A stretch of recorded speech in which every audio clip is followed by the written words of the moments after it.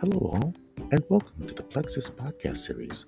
We hope you enjoy our podcast today with our very own Brad Johnson as he sits down with Dr. Stephen Healey, Provost Emeritus of the University of Bridgeport, out there in Bridgeport, Connecticut. Dr. Healey shares his experience as interim president of the last year, the wonderful partnership with Goodwin University as they closed their transaction on May 21st, and where Danielle Watkins was named president of UB after this podcast was recorded. From there, he shares the growth of online learning, his preference of teaching students, his experience as provost versus president, and his own future at UB. Thank you so much for listening. Please be sure to subscribe and share. As interim president, maybe you can flash back about 6 months to today and talk a little bit about, a couple of things that really have changed. Yeah, sure. But, it was about a year ago, I stepped into the interim role. Prior president left for family reasons. She did also have an opportunity as president elsewhere. She had laid a lot of groundwork for change. At that time, the board asked me to step in to the interim role, and I was happy to do it. I felt it was really important. The institution at the time was in some distress related to a decline in international enrollment that went back a few years, frankly. And it was coupled just at that time with the emergence of, what we're all well aware of now, which is COVID. No one at the time knew what it would be doing to us over that course of time. So how has my day changed? Initially it changed as it changed for everybody by doing the complete job online. I literally was able to convene a few in-person meetings as the new president before we all had to go off to our homes and begin working together on Zoom. And only relatively recently have I had most of the senior staff return to campus. And still quite frequently, much of my day is working with them by way of Zoom or phone or email rather than in person. And then substantively how it's changed. Prior to this, I was the provost, and then before that, I was other things here at the university. And I've been here since 1998. But the change between those roles is the provost primarily is focusing on the academic dimension, not exclusively because it is a comprehensive role, and that's the position number 2 here. But it does focus on work with the deans and concern for academic quality and accreditation. The president's role supervises that and gives it over to the provost as a responsibility, and then works with all the vice presidents, whether facilities or development, communication. The role has shifted a good bit. So University of Bridgeport is going through an acquisition, is that right? Yes, we are. We are not yet fully able to announce it because these things have their own logic and time frame. It is determined by legislation, by state law, by accreditation agencies, by federal decisions, but everything seems aligned to a transaction being finalized inside the month of May. So this is with Goodwin University, who will be, as it were, I guess, like the parent company. And even though both entities are nonprofit, this language kind of makes sense that way, that the University of Bridgeport will be named after this transaction, the University of Bridgeport, and it will be a subsidiary of Goodwin University. And the new University of Bridgeport, new is just a way of indicating that it'll be new, but the title will be University of Bridgeport. It will have its own board of trustees, its own president, its own provost, its own programs, and its own separate regional accreditation. And all of the professional accreditations, and we have many of those in business and healthcare, chiropractic, physician assistant, design, a range of areas needed to be separately separate. We needed to work separately with those accrediting agencies to ensure this transition was something that passed muster with them. All that work is in play, and the transaction looks like it will finalize soon. That's excellent. No, that's very good news. And talk to me a little bit about online. I mean, especially with the pandemic and institutions at some point having to go virtual. How has online really allowed University of Bridgeport to transition, whether it be positive or negative? I know you have a number of programs. So can you talk a little bit about online program expansion and sustainability? Yeah, sure. Well, first, I'm a professor. I've been a professor here for a long time, and I have an appointment that's permanent, if you follow me, a tenured appointment. And I'm a hard grader. So the listeners will indulge us when I say I'm going to give us an A in the work that we did to go online in the time frame that we did to address ourselves to COVID-19. What it really revealed to me, and frankly surprised me how successful it was, that there was a leadership team doing it. Provost Manuel M., Vice President for Facilities Rob Schmidt here, Associate Provost Sarah Conley. I mean, this was a team working with our deans to give the faculty who did it all the wherewithal to do. But it was also building on a successful foundation of online programming. UB had the first fully online program, our nutrition program, in the state of Connecticut. And so that was in 1997. I mean, it was like, early into all of this. And that program has been building there. We've added MBA program, nursing program, completion program, degree completion programs. We have a good footprint of online programs. And the technologies, the teaching learning support was all there and in play. And in addition to that, we had been encouraging all of our faculty to use our Canvas shells, even if they were teaching on ground, to use those for student support in between classes because you get learning continuity. And essentially what these various commitments did is give us a strong foundation to when we needed to say in what month it was, April or whatever month it was, seemed like 5 years ago, frankly, hey, we're going 100% online to deliver these classes. There were not many hiccups. I mean, I can't say it was perfect because nothing on that scale and with that time frame is going to be perfect. But it was well done, and the student learning outcomes are equally good, if not better. I mean, in some ways, when you use these learning technologies and mediated support in that way, some of the assessment material you want is inherently captured in the learning strategies that are used. And so it gives you a foundation for that. So I feel really good about it. And again, I'm a hard grader, but this was extraordinary work of that team. And the faculty did all of it as it was supported by that administrative team. And the students adjusted themselves to it. Faculty and students supported by administration. And so did you teach online as well as on campus?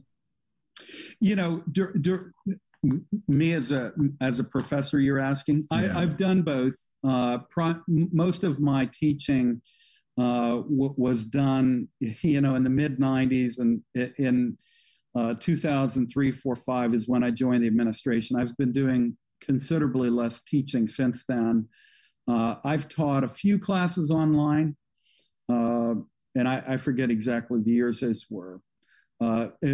Recently, I've taught a few courses. Those have been in person on campus. So what do you like to teach better? On campus, online, and what are the elements that you like the best out of each?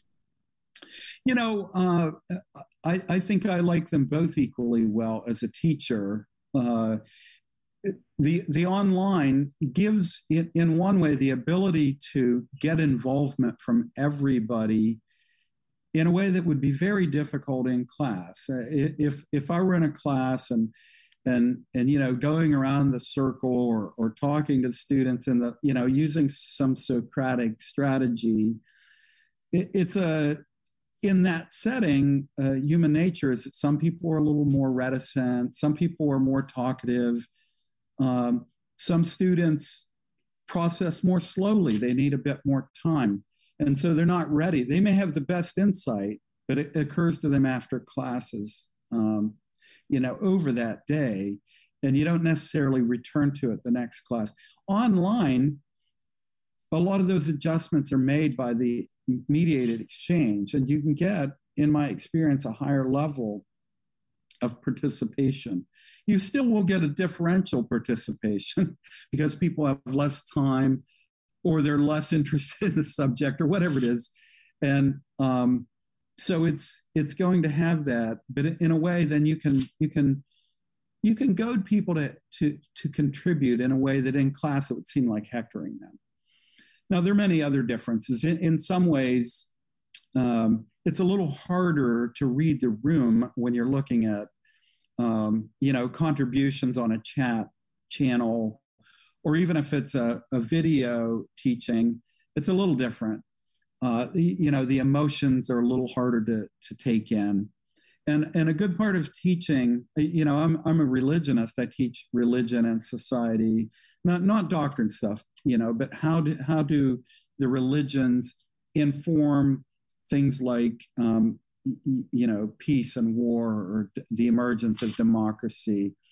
But when you start pushing people in these ideas in their background, they may have very fundamental commitments that get disturbed by the teaching moment. You need to be able to be sensitive to that. And so in-person teaching has that as an advantage. And there are many advantages for both. I think what both require is total, complete, maniacal obsession with the subject. And a person who's a professor, that's what they want to do. I mean, that's what I want to do. When I'm professing, I don't have to listen to rock music or something, before the class to get ready and charged up. I'm ready. The anxiety of the moment to go and talk to 25 or 50 people, you have to have something to say. And, the energy just flows through it like a machine. And that to me is what it's about. And professors are the luckiest people on earth because they get to do something they love. They get to work with students, help them get better at that subject and in more general terms. So both modes share that. Yeah, I think that's great. What's the big difference? And you talked a little bit about this, but what's the big difference in transition from being a provost and then stepping in as president? Maybe just take a day-to-day snapshot of how did that differ from the day you went from provost and now you're the interim president? Yeah, well, both roles, I will say, share a good bit. They're both very senior positions. The email is super busy. Traffic is super busy. The focus points would be different. The provost gets things about policy, grades, maybe the occasional complaint or concern from a student that needs to be handled directly and quickly and with care to all. You have to find a way to honor the faculty prerogative, but also have processes that make sure you lead for change, develop curricula and stuff like that. President, equally busy. It's a little hard for me to totally evaluate like office traffic because that's, in my entire time, it's been different because it's been by way of non-physical meetings. But you may be dealing with a member of the press on some concern, or you may be working with a facilities concern, making sure that anything of legal bearing gets appropriate attention, ranging for cabinet meetings, getting a high level of collaboration between your various cabinet officers. During my time as president here, we've been very deliberate to take steps to get better at diversity, equity, and inclusion. And, there are a lot of institutions taking these steps just now. And the thing to say is that these are steps that should have been taken a long time ago. And so they need to be taken now. And as we were taking steps, as I was working with Diane Charles, who is a person working for me on that, she's Title IX officer here as well, but she's special assistant to the president to lead this initiative. We talked about what it would be like to talk to this community as we're engaging in this transaction, and we are all out to produce documents in support of this transaction and make decisions that would support it. And so people may wonder why we're also working on diversity, equity, and inclusion. Why not just wait?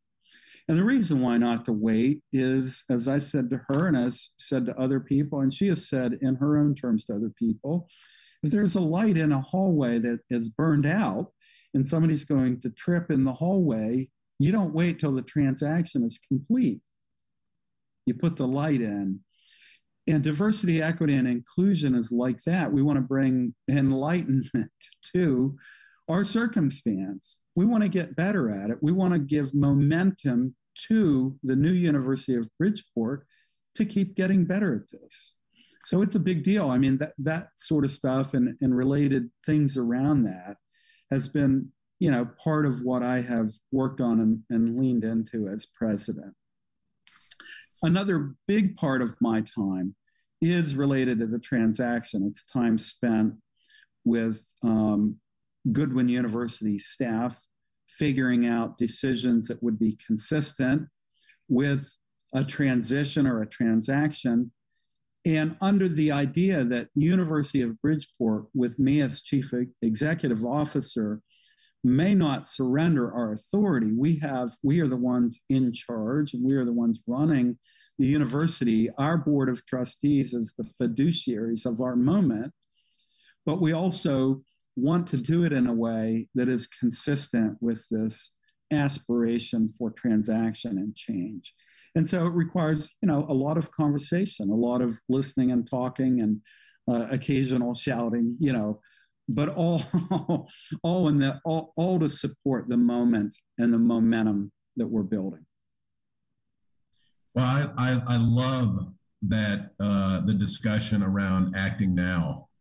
I think with the pandemic in particular, obviously a lot of challenges that were brought forth because of the pandemic, but I do think you touched upon something that is really, I think, a positive, in that a lot of institutions in many instances were forced to act quickly in a number of areas, and I think in a number of areas that will remain, even when students come back to campus, et cetera. So I think that's great.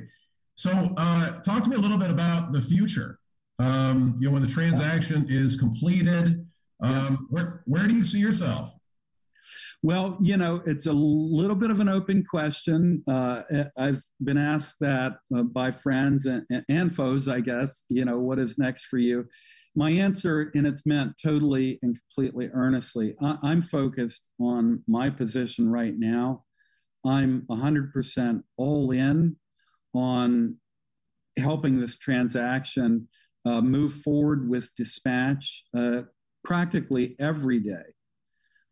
If not every day, 5 days of the 7 a week. I talk to the board chair, Robert Burcham, and related people supporting me in making decisions appropriate. So what I can tell you is there will be a new president. I can't get in front of that.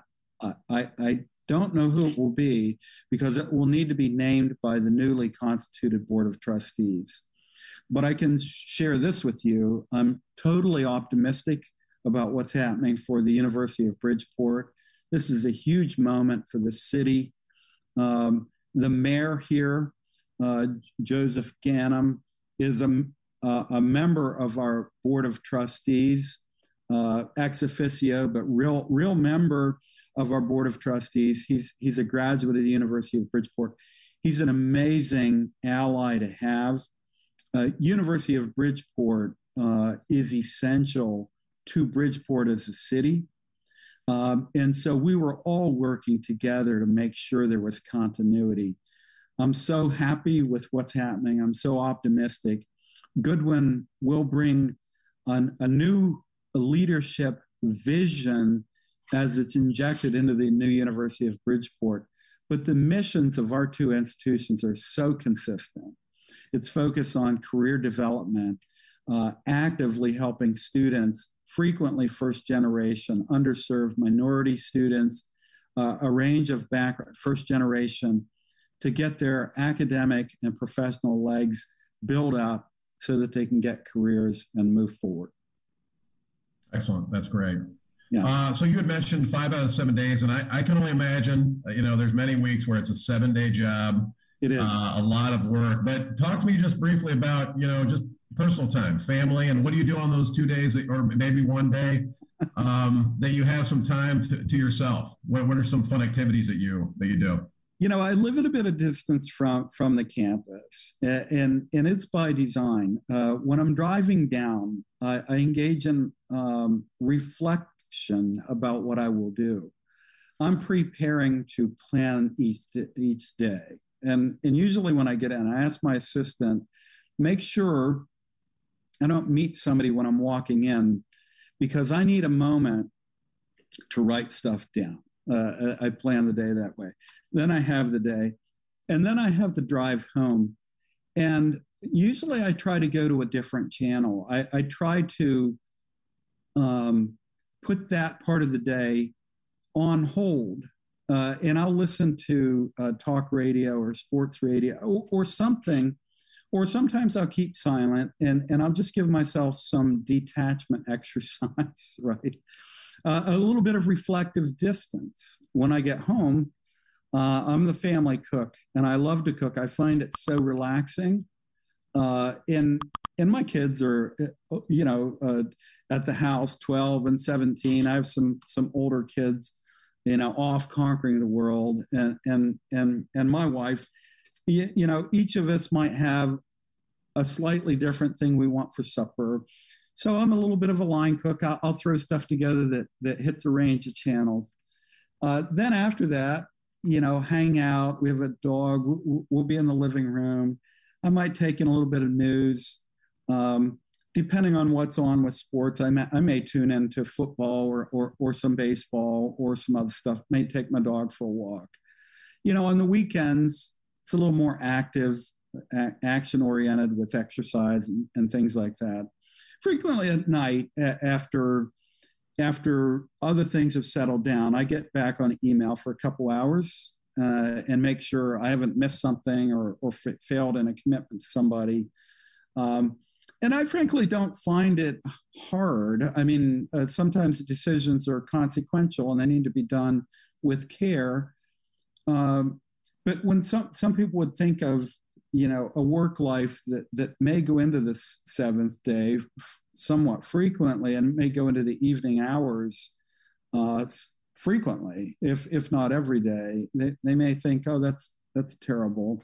I find it the opposite. I love higher education. I mean, if there's another job on this planet where you get to put your personal and professional aspirations to bear, producing change that affects people, students, their families, communities, where what they're learning is involved in producing solutions that range from healthcare to engineering to education, business solutions, right? I don't know what else that would be. I'm in the right place for myself. I know that. It's Wu Wei, this Taoist idea. It's effortless action. It's not heavy. It's not. I mean, some moments are heavy. I don't want to sound so high flown that it's like I'm just coasting along. I'm not. There are some days where you feel weary or tired because of the consequence and the decision. Fatigue is a real thing.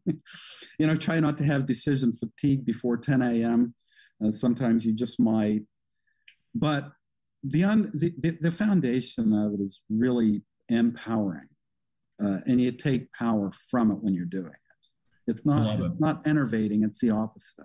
Yeah, effortless action. I love it. And to your point, that comes from loving what you do. That's it. No, that's excellent.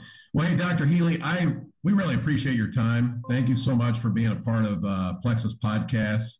And that'll wrap.